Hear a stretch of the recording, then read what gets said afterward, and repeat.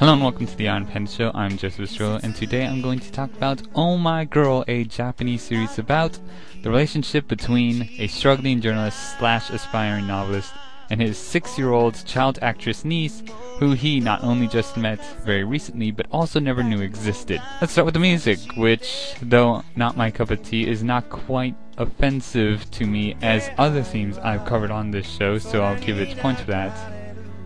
I don't know if I should though, because it has this issue of songs that could just mean I'm grumpy and find no joy in life. However, that is unlikely. That being said, the show itself was not bad, making it the first J-drama I could honestly say I enjoyed to some extent.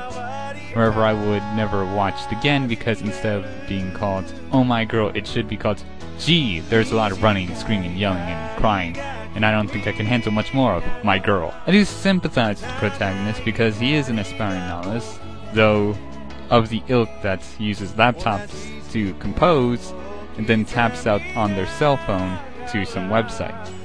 Which, kind of like my opinion of those kinds of writers, this show will get 3 out of 5 stars. Because it's okay, but not really impressive. Though I have to give something to this drama because dramas generally suck, I'll give it the Golden Lucky Poo Award. 同じ場所から始められるから